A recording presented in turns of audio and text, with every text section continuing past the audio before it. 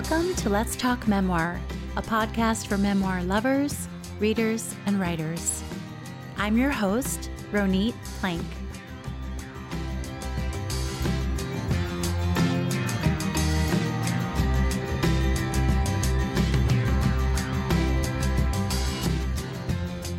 Thank you so much for listening and subscribing to Let's Talk Memoir. This is the final episode for Season 1.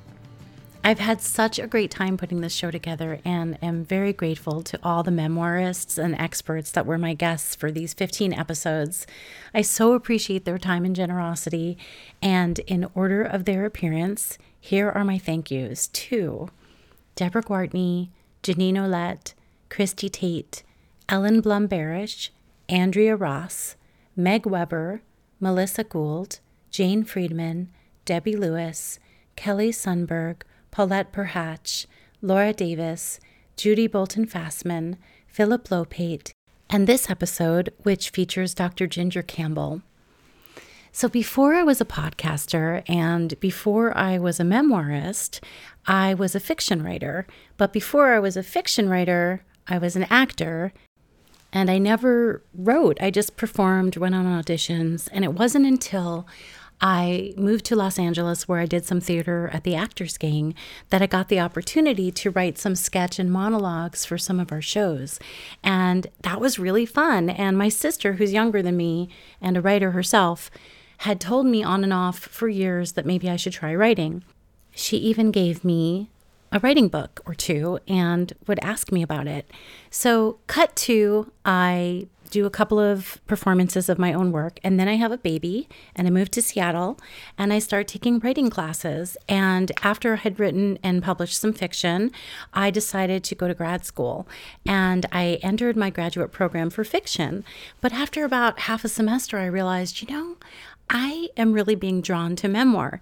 And I had seen Deborah Gwartney, who was a nonfiction teacher at my grad program, lecturing at one of our residencies about memoir. And I never heard some of what she talked about, which was excerpted from Vivian Gornick and Philip Lopate, and just this idea of what memoir should have, what it can include, and the complexity of the form.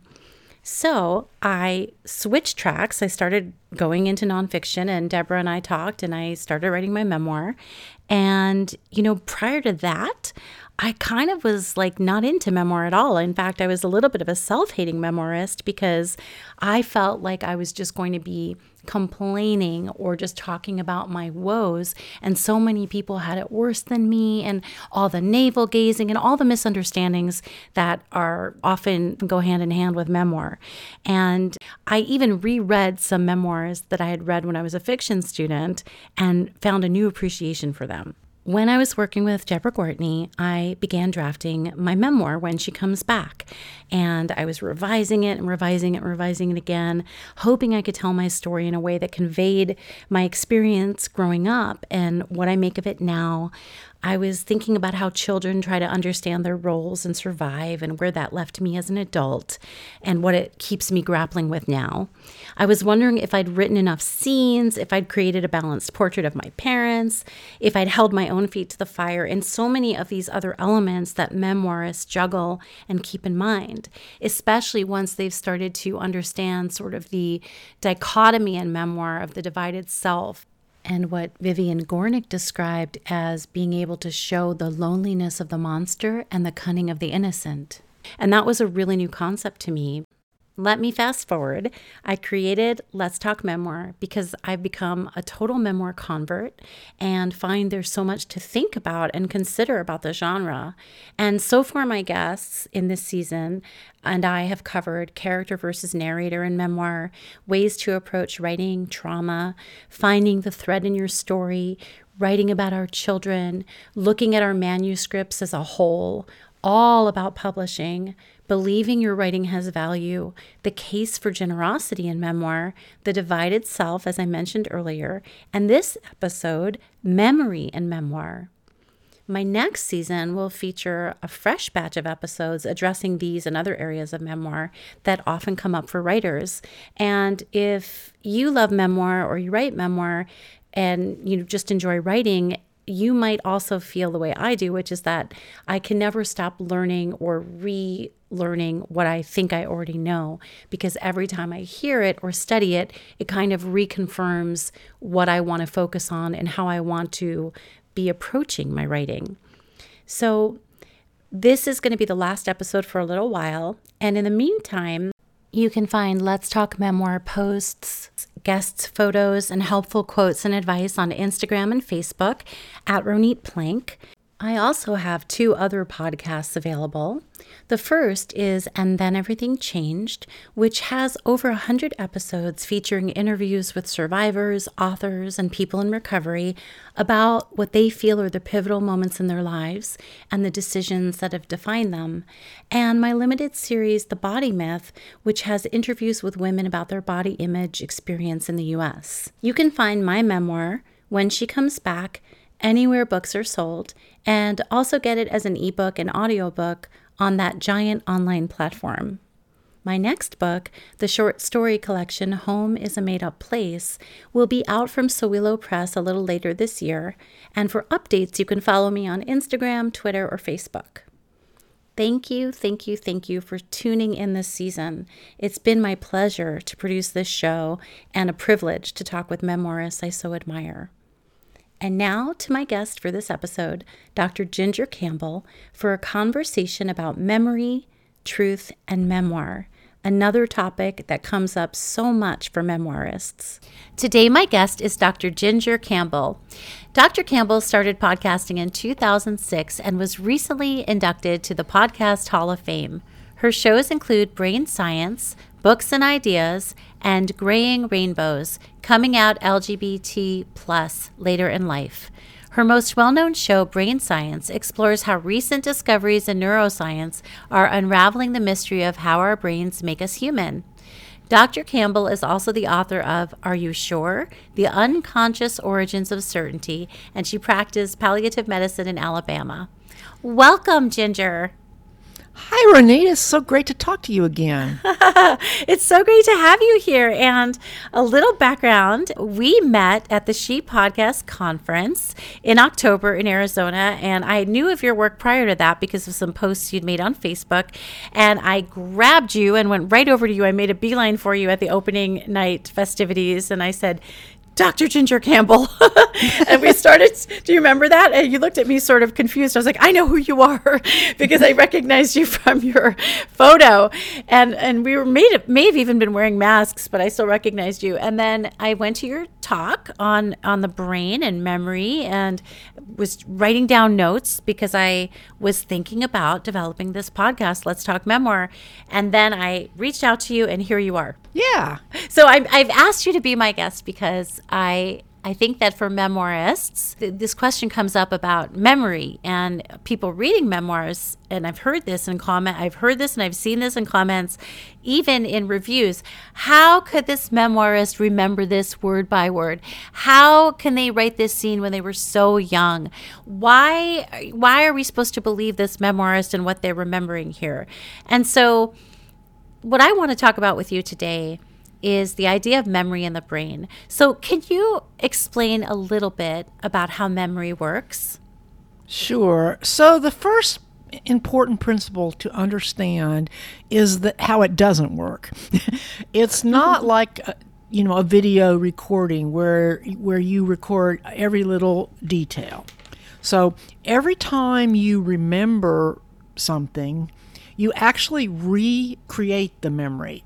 So if your brain was being scanned, what you would see is the parts of your brain would be active that would be the same parts as when you experienced it. For example, a visual area might light up about when you're thinking about the vision of something. But the tricky part is when you remember something, things you've learned and things that have happened since the original event get incorporated into the memory, and you can't tell the difference. So, for example, if something really memorable happens, say, for someone my age, it would be President Kennedy's assassination. At the time, it's very memorable. It's what's called a flashbulb memory. It's very, impactful. But you start to talk to other people after the event, and what happens is you may incorporate some of their memories into your memory, right? And so you can't tell the difference. I mean, you really can't. So you have the memory, it's now what it is. There was a famous study done at the time of the Challenger disaster, which I think was in 1986. Yeah, I remember that. Yeah, that was my big memory.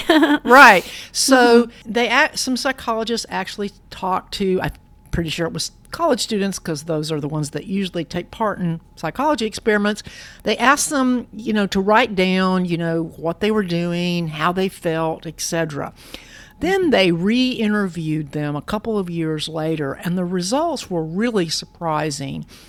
Only 25% of the people's memories that they said at that time matched what they had originally written down. And what's really funny was there was actually one guy who said, well, I know that's what I wrote, but what I remember now is what really happened.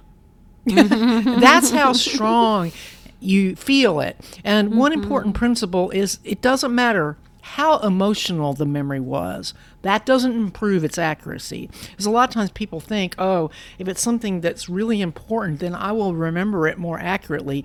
That's not true. So you might say, well, why? Why is memory so unreliable? And I apologize, I don't remember who I got this from because I've interviewed a lot of people about memory. The basic idea is the purpose of memory is not so that we can write a memoir. The purpose of memory is for our survival.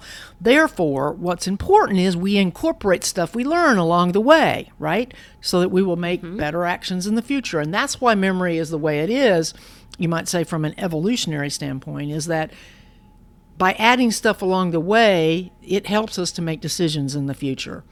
So the accuracy is not as important as the usefulness of the memory. That's so interesting to me. And I remember you saying something like similar to that, or that was one of the points you made in your talk. And I realized it's an evolutionary skill. It's needed in our human experience and for our survival to be able to amend the memory. Right. So you might think, since I know your listeners are writing memoirs, well, then what should I do, right? I would say one other thing is that it actually is very easy to install false memories in people. Back in the 90s, there was all this repressed memories stuff, and people went to prison and everything. There's a psychologist named Elizabeth Loftus. You can look up her work if you want, but she was the person who really debunked all that stuff and put an end to that, because she showed experimentally how easily it is to install false memories, especially if you're dealing with memories of your early childhood, the kind that people challenge. What I would suggest is that if the thing you want to share is important, that is in the sense that it could hurt or help another person, whether or not that thing is true, then you pretend that instead of a memoirist, pretend that you're a historian, okay? What would a historian do? A historian would go to different sources. And remember, historians have to work off of what people have written down too, right? And it may or may not truly. So what they do is they go to different sources, they compare them, they come up with their best guess of what really happened, right? Mm-hmm. So a memoir, if you're writing a memoir, you're sort of doing the same thing. So if you're writing about those parts of your life that were really early on that you may not accurately remember, and you even know that, you might say, hey, are there some independent sources that I can check to see? I mean, that's kind of how they did it when they were trying to figure out whether some of these weird things that people claimed happened to them when they were little kids happened, was they couldn't find any corroborating evidence, right? Are you talking, in addition, are you kind of mentioning like child sexual abuse and things like that? But yeah, it wasn't just abuse. I mean, there were people who claimed that, they'd been, tortured by satanic rituals and all kinds of things that, were just totally ridiculous. There was no evidence that they had happened. The abuse part is trickier, right? Yes, it brings to mind Laura Davis's book. And Laura Davis, she wrote The Courage to Heal. I don't know if you're familiar with it. It was really, really popular. It sold so many copies, and it was really about child sexual abuse. And then there was a lot of backlash because they were, professionals were trying to prove that these memories had been implanted and, that they weren't true. And there was a whole bunch of, there's a talk show circuit. It's all in her latest book, The Burning Light of Two Stars. And she's going to be a guest on an upcoming episode of Let's Talk Memoir. But, I'm wondering also in terms of justice, how dangerous memory is. Right. And so, the thing is that for most people who've had traumatic events, they actually do remember them. The problem is not the not remembering. It's the fact that they can't forget. I mean, that's the reason why the people like Elizabeth Loftus have worked so hard against that, those repressed memory therapies. I mean, because that's when you have to be suspicious. When it is something that you didn't remember until somebody helped you remember it. I even had my own personal experience with this back in the 90s. I worked with a therapist once. And, she started steering me in that direction. And I was like, no. I didn't even know anything about any of this then. It just didn't feel right to me. I was like, why do you want me to remember? I wasn't having any problems that would be, like, caused by something I didn't remember. And I just quit going to her. So it's really dangerous. And then, then the whole thing, if you've read the book Mistakes Were Made, But Not By Me, have you read that book? No, I've heard of it. Okay. It's a book about cognitive dissonance, and one of the chapters is about the reaction of the therapist in that field to the discovery that it was easy to... I think most of these therapists were sincere, but how easy it is to instill or create memories in people of things that didn't happen. And why were... a lot of them really resistance to this discovery because, they were invested into this as a therapeutic modality. Just like there's cops who are against DNA analysis. They think their gut tells them who did it. Yeah. But I don't want to get down too far into that rabbit hole. I know that there's a lot of people that's important to, but I think for most of us, there's a lot more practical aspects to this. Like when you're talking to a sibling about your childhood, you discover right away that you don't have the same memory of the events. Right? So, that's a very typical example. And so I think a real important principle, this goes beyond writing a memoir, is, starting a feud with somebody or accusing somebody of lying because they remember events differently is a problem. Even accusing a politician of lying because their account of events evolves over time, actually that's kind of the way memory really works. And, if you have a relative that tells a story, that stories get changed the more often they're told, and it doesn't mean the person is lying. Gosh, yeah, it's so interesting. Do you think there is such a thing as absolute truth in memory? I guess I would have to say no. Because, like I said at the beginning, that's not what memory really does. Memory is more like a decision-making tool that is, survival trumps the truth. And it does have implications. For example, especially in justice, which is the area that Elizabeth Loftus is most involved in now. She's also shown how easy it is to identify the wrong people in lineups and things. The last time I saw her speak in person, she did this thing where she showed us these pictures, which one was it, and got us all to pick the wrong person. She showed how easy it was to do. What we really ought to be doing when it comes to eyewitness testimony is, in my opinion, is that the police should talk to everybody as soon as possible before they talk to anybody else, record what they say then, and use that. Not use what they say 5 years from now when it finally goes to court and they've already talked to everybody else and their memory has gotten merged together with everybody else's. Yeah, and what you're making me realize is that, because sometimes I can find scraps of paper or notes, or you can find descriptions of something that you wrote in the moment when it happened. But that isn't necessarily, that's still colored by your recollection of what just happened. Like, even if you write something down that has just happened, it's already changing perhaps as you write down an account of it. But it's not going to get any more accurate than the first time. Right. I mean, and unfortunately, that's not what the police think. And that's not what they say on TV shows. Oh, let me know if you think of something else. Yeah. Yeah. And yeah, maybe. But the problem is the something else you think of gets less and less reliable the more you talk to other people about the event. Well, then, can we actually trust our memories? I mean, should we trust our memories ever? Well, I think we don't really have any choice. I mean, the reality is, people want certainty. But the reality is that most of the time we're making decisions on incomplete information. And if we didn't have a sense that we were right, we would be frozen. I mean, my sister had this roommate in college who couldn't even decide whether she wanted to go to the movies. I think her mother had always made every decision for her.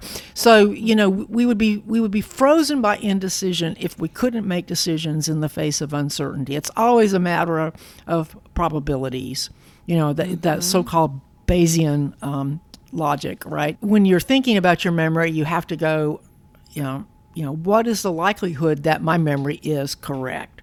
And that's the best you can do. And if you're not sure, then, don't make decisions on something, important decisions in that situation. Get more information. I mean, most of the time it really doesn't matter, right? But sometimes it really matters a lot. Right. And I think this comes up a lot for memoirists because there is a lot at stake. There's family relationships, loved ones, in some cases, legal issues. And in those cases that become a little more serious, oftentimes some lawyer will look at the manuscript just to see what the writer might be liable for. But something that we learn as memoirists is that your memoir is not necessarily, it's not a story of what happened. It's what you make of what happened to you or how you think about what happened to you. And so I guess I'd like to throw out to you, not being a memoirist yourself, although you have written books and maybe you have touched on some memoirist, aspects, do you think because the brain is evolving to learn and survive in our active memory, is the way we think about what has occurred trying to tell us something that is useful? I hope so. I'm not a memoirist, true. I have read, I think, my share of memoirs. And the first book that comes to my mind when you say memoirist is I think of Angela's Ashes. Right. And I'm sure that there's stuff in there that's not quite accurate, but it didn't hurt anybody. And you certainly get a sense of what that time was like from that memoir. So I think the real important question is, what are you trying to accomplish with your memoir? I mean, I assume you're not just writing it for yourself. I mean, the first time you write it, maybe you write the nitty gritty, everything that you would want to version, right? And then if you've got to publish it, maybe there's things you won't put in there because you don't want to hurt people that are still alive, right? Right. But in terms of if you think about, you say that we're trying to learn from our memory. That's what memory's purpose is to help us learn and evolve. And that's why the memory changes. So it's interesting to me because I feel like the memory can become sort of an echo chamber, right? We can just keep on chomping on that bone and it just becomes more and more concentrated, the memory and the memory and the memory without any other influence because our brains are at work on the memory, which is why I think it's important to let other perspectives in and to do some research, like you mentioned. Of course, in some cases, it's not possible because people are gone or you really were the only person in the space with one other who's not able to weigh in. So I guess there is no absolute truth, but where I'm headed with the conversation is to ask, is it valid? The way you remember something, is it valid in its own way? I think so. I mean, I've noticed in recent years, that now that most memoirists are aware of this issue of the accuracy of their own memories, most of the memoirs that I've read more recently have started with, this is how I remember it. I realize that this may not be right exactly what happened, which, that might be something the lawyer told him to write, but I still think that it's valid, especially because you don't know who's reading, and a person who may be reading may not know the same things that you know now about how memory works. I think it's important that memoirists understand the limits of the accuracy of memory. And then I think you're fine as long as you're not, intentionally writing something that's going to hurt another person. You should be okay. Yeah. Is there anything memoir/memory adjacent that you would like to add, in our last few minutes? I really don't have anything else to add. We've been really intense in the memory slot, and it's kind of got me totally in that slot. Right. Yeah. I guess the thing to remember, and you're far more well versed in the brain and far more entrenched in all the research. But I guess the brain is a really changing thing at all times. It's just it's programmed to grow. It's programmed to survive. And so to try to pin down these details as absolute truth or make a record of something that you experienced is necessarily going to have to be a little bit flexible and fluid. Yeah, I mean, the bottom line is our brain, it creates our experience. And to that extent, there's a certain truth to that sort of, matrix view of life. Although I don't think it's a computer simulation, I think being embodied is a very, very important part. But we only know what's going on in the world through the information that as it gets processed by our brain. I think the more you understand about how this works, the better it is. I did just think of one other thing, and that is, I think, important to the memoirist, and that is that most of what our brain is doing is unconscious. And I don't mean in the, pseudoscience Freudian unconscious. I mean, you can't get to it at all. All the introspection in the world can't get you to the things your brain does, for example, to create what you see. Consciousness is really just a tip of the iceberg of what our brain is doing. Yeah, it's profound.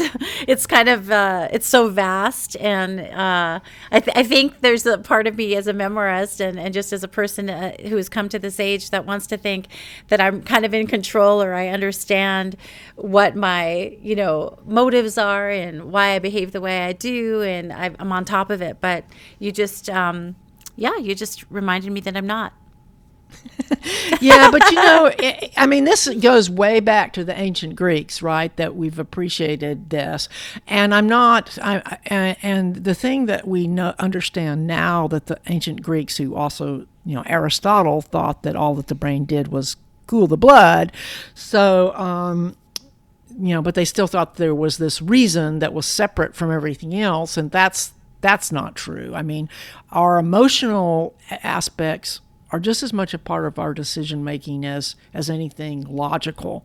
We can't be Mr. Spock, and it's good to I think the great thing about memoirs is that people do uncover some of the emotional origins of how they got to be the way they are, and that gives them some insight they can share with others that help them. I mean, I think that's why memoir remains one of the most popular genres, despite the subset of people that don't think memoirs are worthwhile. I'm a big fan of memoirs myself. Mm-hmm. I'm so glad to know that. I asked you to be my guest without realizing that you did in fact like memoirs. So that's a win-win. So where can people find you and your work and your podcast? I have a website at virginiacampbellmd.com, but brainsciencepodcast.com is probably easier to remember. Either one of those are good. Have links, to my emails and my social media. I'm Doc Artemis on most social media. I'm not on TikTok, but anything else. That's okay. I don't know why I'm on TikTok. I'll link in the show notes to your podcast and your website. Thank you so much, Virginia, for being my guest. It's really been a pleasure. I enjoyed talking to you again. Thank you for tuning in to Let's Talk Memoir. For more about this episode and my guest, please visit the link in the show notes or on Instagram at Ronit Plank. That's RONITPLANK. You can also follow me on Twitter, Facebook, and TikTok. If you liked this episode of Let's Talk Memoir, please go ahead and share it with your friends and subscribe. And if you have 2 more seconds, you can rate and review it on Apple Podcasts, which really does help other people find the show. Thank you so much for being here.